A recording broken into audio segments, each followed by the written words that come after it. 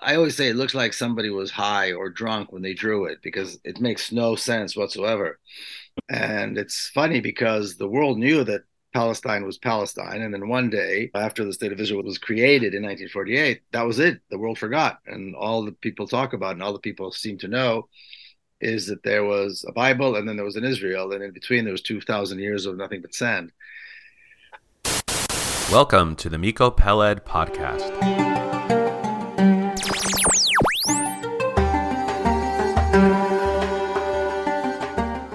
This is the Miko Peled podcast.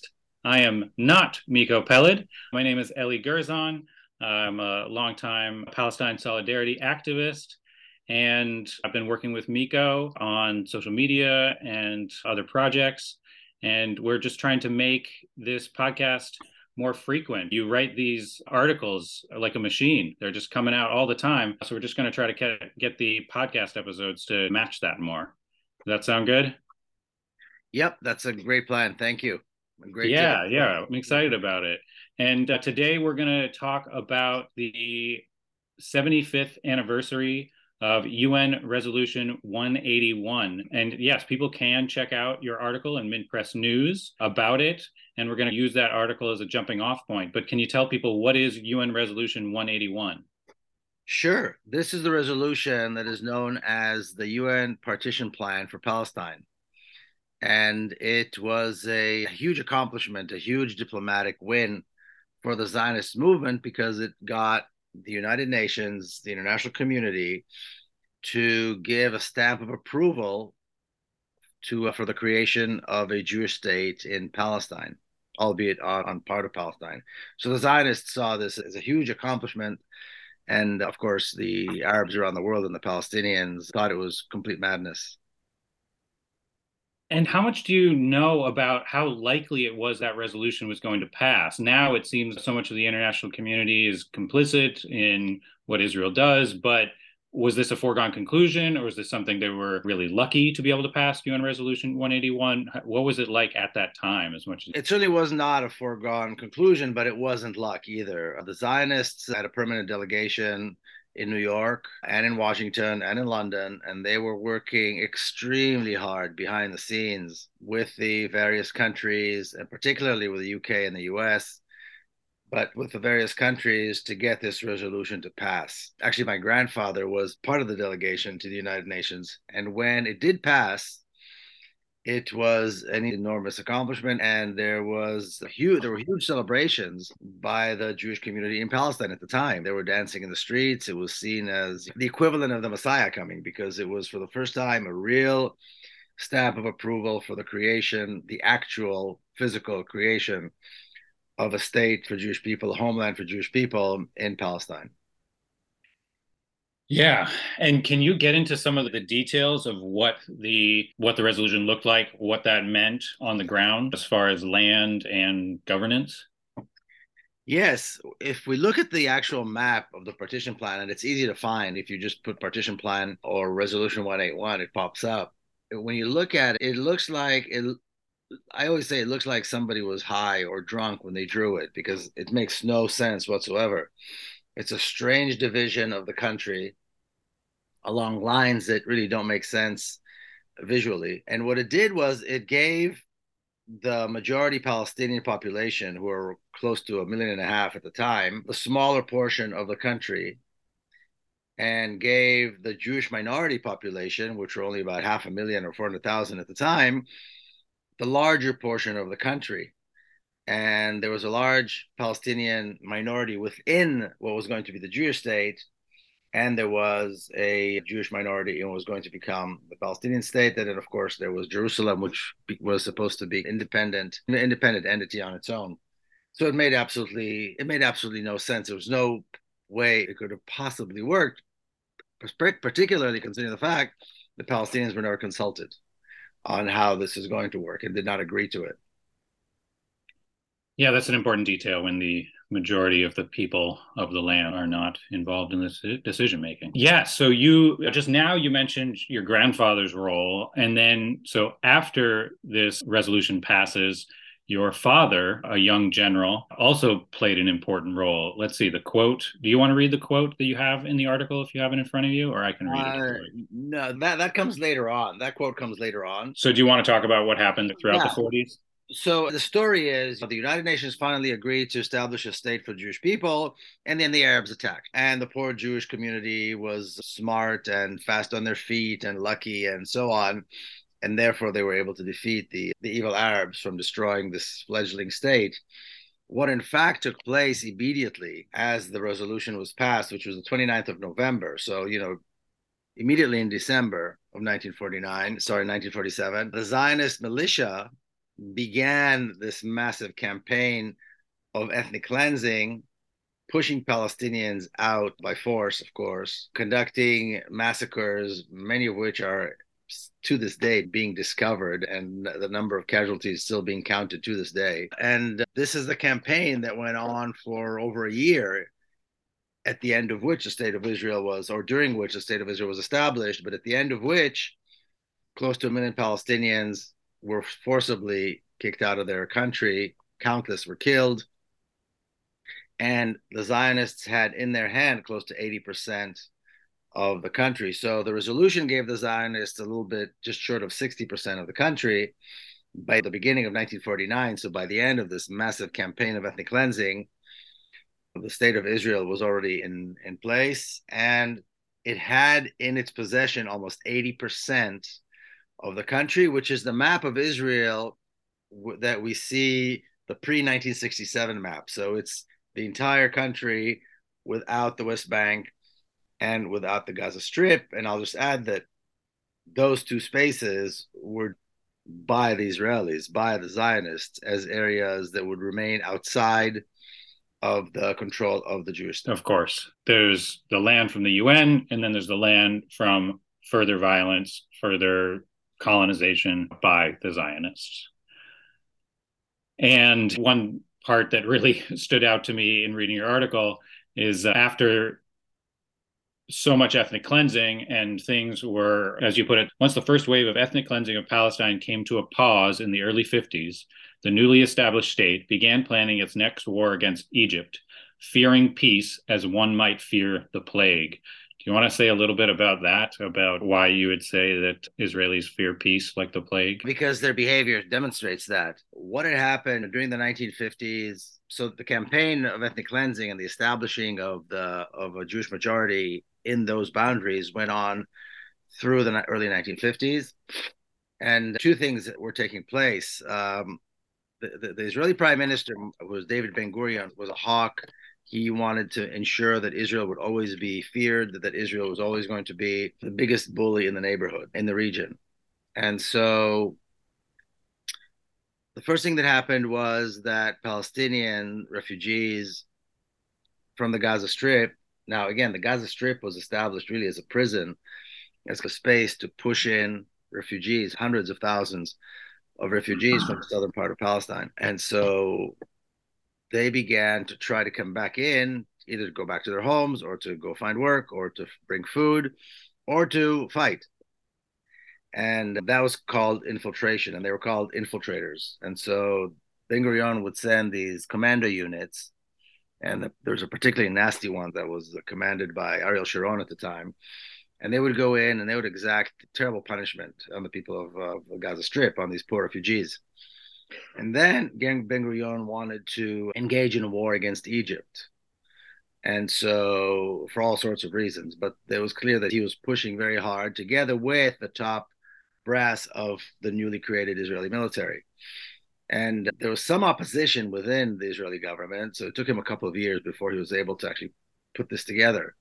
It wasn't until 1956 that Israel began this campaign. It was known as the Suez Campaign, where they attacked Egypt. But they were getting ready for war immediately. They wanted immediately to start another war.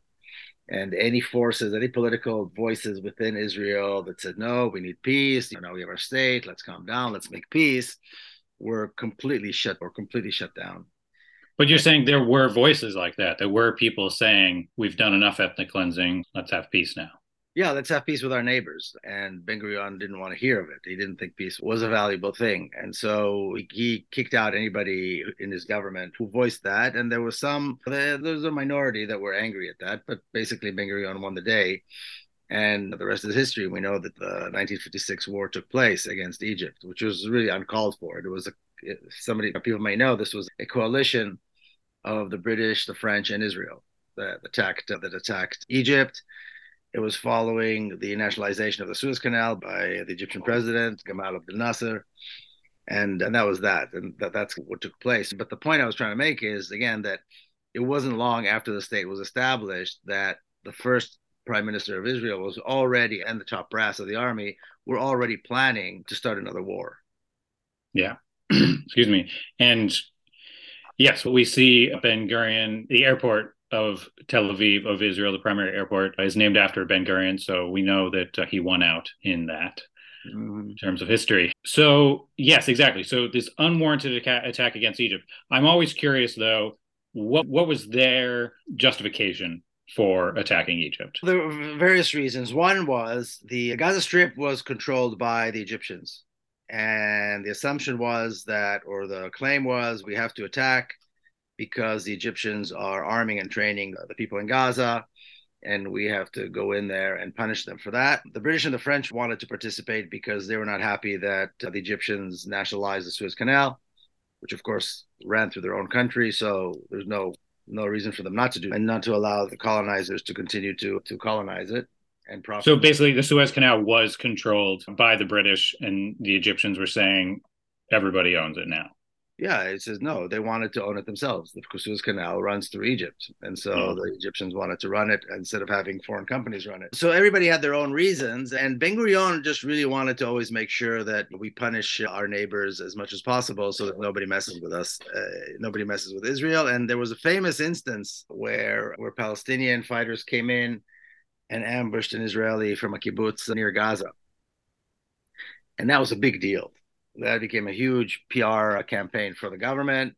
And the famous Moshe Dayan, the famous general with the eye patch, gave a eulogy in which he said, these people over there they look at us and they're envious of us and they want to kill us. And he admits that we took their land and we took their country, and therefore they kill us, and therefore we have no choice but to maintain vigilance and always be ready to fight. And that was the kind of the prelude to the war. That was like the declaration of here's why we need to do this. And then immediately after that, or very shortly after that, the war began. And actually, I talk about this in my book, in the General Sun, because it was a very famous eulogy piece. Some people compare it to the Gettysburg Address. It was short, it was powerful. Moshe Dayan was very charismatic. It really touched the nerve of Israelis. And the point was to get Israelis to support this idea to start the war against Egypt, even though in the end it was a secret attack and nobody knew about it until it happened. So these were the things that were leading up to that war. And then your previous question about the quote, or my dad's quote. Whoa, sorry. I got to just take a moment to reflect on the Gettysburg Address being compared with this. It's just, it's quite a contrast. And I think that Israel does this a lot, where they legitimately think of themselves as progressive in a lot of ways or something. And the idea of comparing this speech that helped make the case for an unprovoked war versus freeing enslaved human beings, it's quite a lot of chutzpah. Yeah, exactly. In this, it's very interesting. This particular eulogy, there were several instances where Palestinian fighters came in and killed Israelis from Gaza. This particular one was a kibbutz, and the kibbutzim, of course, were Ashkenazis. They were the cream of the crop, and hippies. They weren't quite hippies at the time. They were kind of the pioneers, the Zionist pioneers. They were sunburned and they cultivated the land, and they were this perfect Jew that the Zionists wanted to create. And so the officer, the security officer who was killed, who was the security officer for the kibbutz, he was an example of that. His name was Roy Rothberg, and he was this perfect kind of specimen of the new Jew.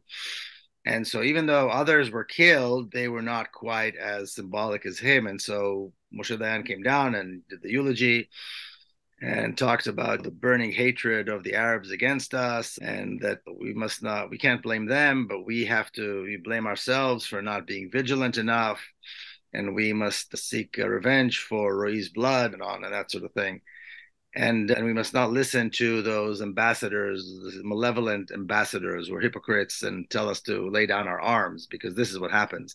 Because there were attempts to try to prevent the war, both by forces within Israel and by international forces who could sense that Israel was edging to go out and fight again. So that's what this was, basically a PR campaign using the blood of this young man to to make excuses for the war. Yeah. And now I think we can both agree we can go to your father's quote. Yeah. Do you want to set that up or? So he was, this is the mid 1950s. He was a young, promising officer. He spoke English well. And there was a gathering of Jewish American leaders in Jerusalem who had a conference, and Ben Gurion was there, and other important Israeli dignitaries were there. And this is actually mentioned in Moshe Sharet memoirs. Moshe Sharet was Israel's second prime minister, and then he was minister of foreign affairs. And he mentions that this young officer, Mati Peled, came and spoke. And he says very clearly that the army is waiting for the government to give the order to push Israel's eastern boundary to where it naturally belongs, along the Jordan River, which means taking the West Bank. And so the idea that the West Bank belongs to Israel, and the idea that all of Palestine should be part of the state of Israel, and the idea that Israel's natural boundary needs to be on the eastern side of the Jordan River is not something that just happened in the Six-Day War in 1967. This was something that was ingrained in the Zionist leadership, both in the military and among people from the very beginning. Wow. Yeah, we could get a lot into talking about your father and his transformation from saying something like that to being somebody who was critical. I think you talked about that with Katie Halper in a recent interview. But maybe we'll go through this history for now and focus on that in another podcast. So you lay out more about how Israel continued to destroy Palestinian historical monuments and cemeteries, just the absolute definition of cultural genocide, to establish a direct link between modern Israel and ancient tribe of the Hebrews. And I really think there are a lot of people who just think of Palestine that way. They're like, there's Israel, and then there's Bible stories, and we're just going to skip everything else in between. Right. So the campaign of ethnic cleansing had several facets to it. It's not just kicking out the people. It's kicking out the people, then it's destroying the villages, then it's hiding what remained by creating these forests, or by just building highways over them, and of course giving the land to either cities, if this was municipal land, or to the kibbutzim, who are in this new agricultural communities that Israel established, and giving them the land so they could continue to cultivate this great land. And then there was also the history and the culture. Palestine was an Arab Muslim country for 1,500 years. There were monuments, there were cemeteries, there were, of course, mosques in all these cities. The city of Tabaria, or Tiberia, it was an Arab city. It was created in the 18th, 19th century. There's some beautiful mosque that was built there. It was an Arab city, a beautiful Arab city on the banks of the Sea of Galilee. Not a single Arab lives there anymore. You can still see that there are Arabs home there, and you can see this mosque that used to at one point was a glorious mosque, and it's just in disrepair. And this is true across the country, up and down, everywhere you go. You look at the city of Ramle, the city of Lid, which is, by the way, the occupied city of Lid is where Ben Gurion Airport sits, which you mentioned, Tel Aviv Airport. You look at these cities, and if you pay attention, you can see the remnants of a very rich history. And all of that was either allowed to fall into disrepair or just destroyed. And apartment complexes and condominiums were built for Israeli Jews, usually at the expense of course, the expense of Palestinians. So there was a whole process, and then rewriting the history. And it's funny because the world knew that Palestine was Palestine. And then one day, after the state of Israel was created in 1948, that was it. The world forgot. And all the people talk about, and all the people seem to know, is that there was a Bible, and then there was an Israel. And in between, there was 2,000 years of nothing but sand.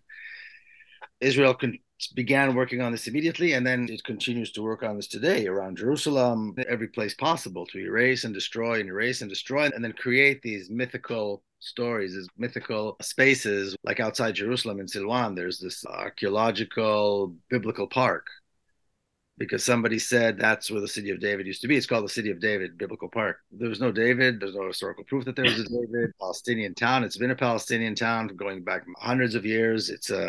There's 50,000 Palestinians live there. It's right outside the old city walls. But who cares? They destroy the Palestinian homes. It's near the old city, and boom, here you have this one more of these archaeological attraction parks to create the sense that there was something there that never was, and to create the sense that we, the Jews, are the descendants of the ancient Hebrews and so on. And again, that's at the expense of Palestinians, because the ethnic cleansing, to complete the ethnic cleansing, it's not enough to just kick out the people. Yeah. And I want to highlight a couple things that you touched on. What you're talking about erasing the Palestinian history in all sorts of ways. An important word for people to be aware of is Judaization, where can you give like an example of that, where a certain name is changed from the name it's had for hundreds or thousands of years and made to sound more Jewish? Almost every kibbutz, every Israeli town, they're all over the country. It was Akir, and Ashkelon was Askelan, and it goes on and on. The entire country is like that. Yeah. You know, Tel Aviv was and on. It's endless, and it goes to this day. It's happening all the time in the West Bank, and it happens also in cities and towns in the West Bank, and it also happens in Jerusalem all the time. They change street names. Haifa, all the street names are now Independence Street and Ben Gurion Street and Zionism Street, where it was before other names, Arab names. So this is the process that is taking place all over the place, all over the place. Yeah. And that's, yeah, like you said, that's the process. Yeah. And another thing you mentioned that I just wanted to make sure to highlight, you talked about one of the ways that you get that Israelis got rid of Palestinian villages was putting highways over them, but also putting forests over them. So I think a lot of Jewish people in the US and others know about the JNF, the Jewish National Fund, which would collect donations to plant trees in Israel, which sounds very nice, except those trees were planted directly on top of Palestinian villages as a form of ethnic cleansing. It's really such a terrible thing, and to use trees to do such a terrible thing is especially awful. What they did is they had to substantiate the claim that they made the desert bloom. Right. Now, they didn't make the desert bloom, because even the Nakab, which is a desert, is a fertile desert. When you look at aerial photos that the British took in the 1920s, huge tracts of lands that were cultivated, and they were exporting barley and all kinds of things to Britain and so forth, the Bedouin in the Nakab in the south. It's complete nonsense, of course. These trees did nothing but harm. And the forests are there. You could drive by many of these forests, covering up either towns and cities that used to be, or just destroying the landscape, because these are trees that don't belong. They're not part of the natural habitat. Exactly. Yeah. Non-native forests that sometimes take up more water than native trees would, or are more flammable than native trees. That's a really scary part of it. Okay. Just to cap up for today, for this episode, you said we need to look at the history of Palestine in order to appreciate its potential future. So what you're saying, Miko, is that you agree with Benjamin Netanyahu when he spoke with televangelist Joel Osteen. Except for one small detail. What's that detail? He doesn't talk about a history. Netanyahu talks about the mythology. He talks about the biblical stories, which are not history. I'm talking about the actual history of Palestine.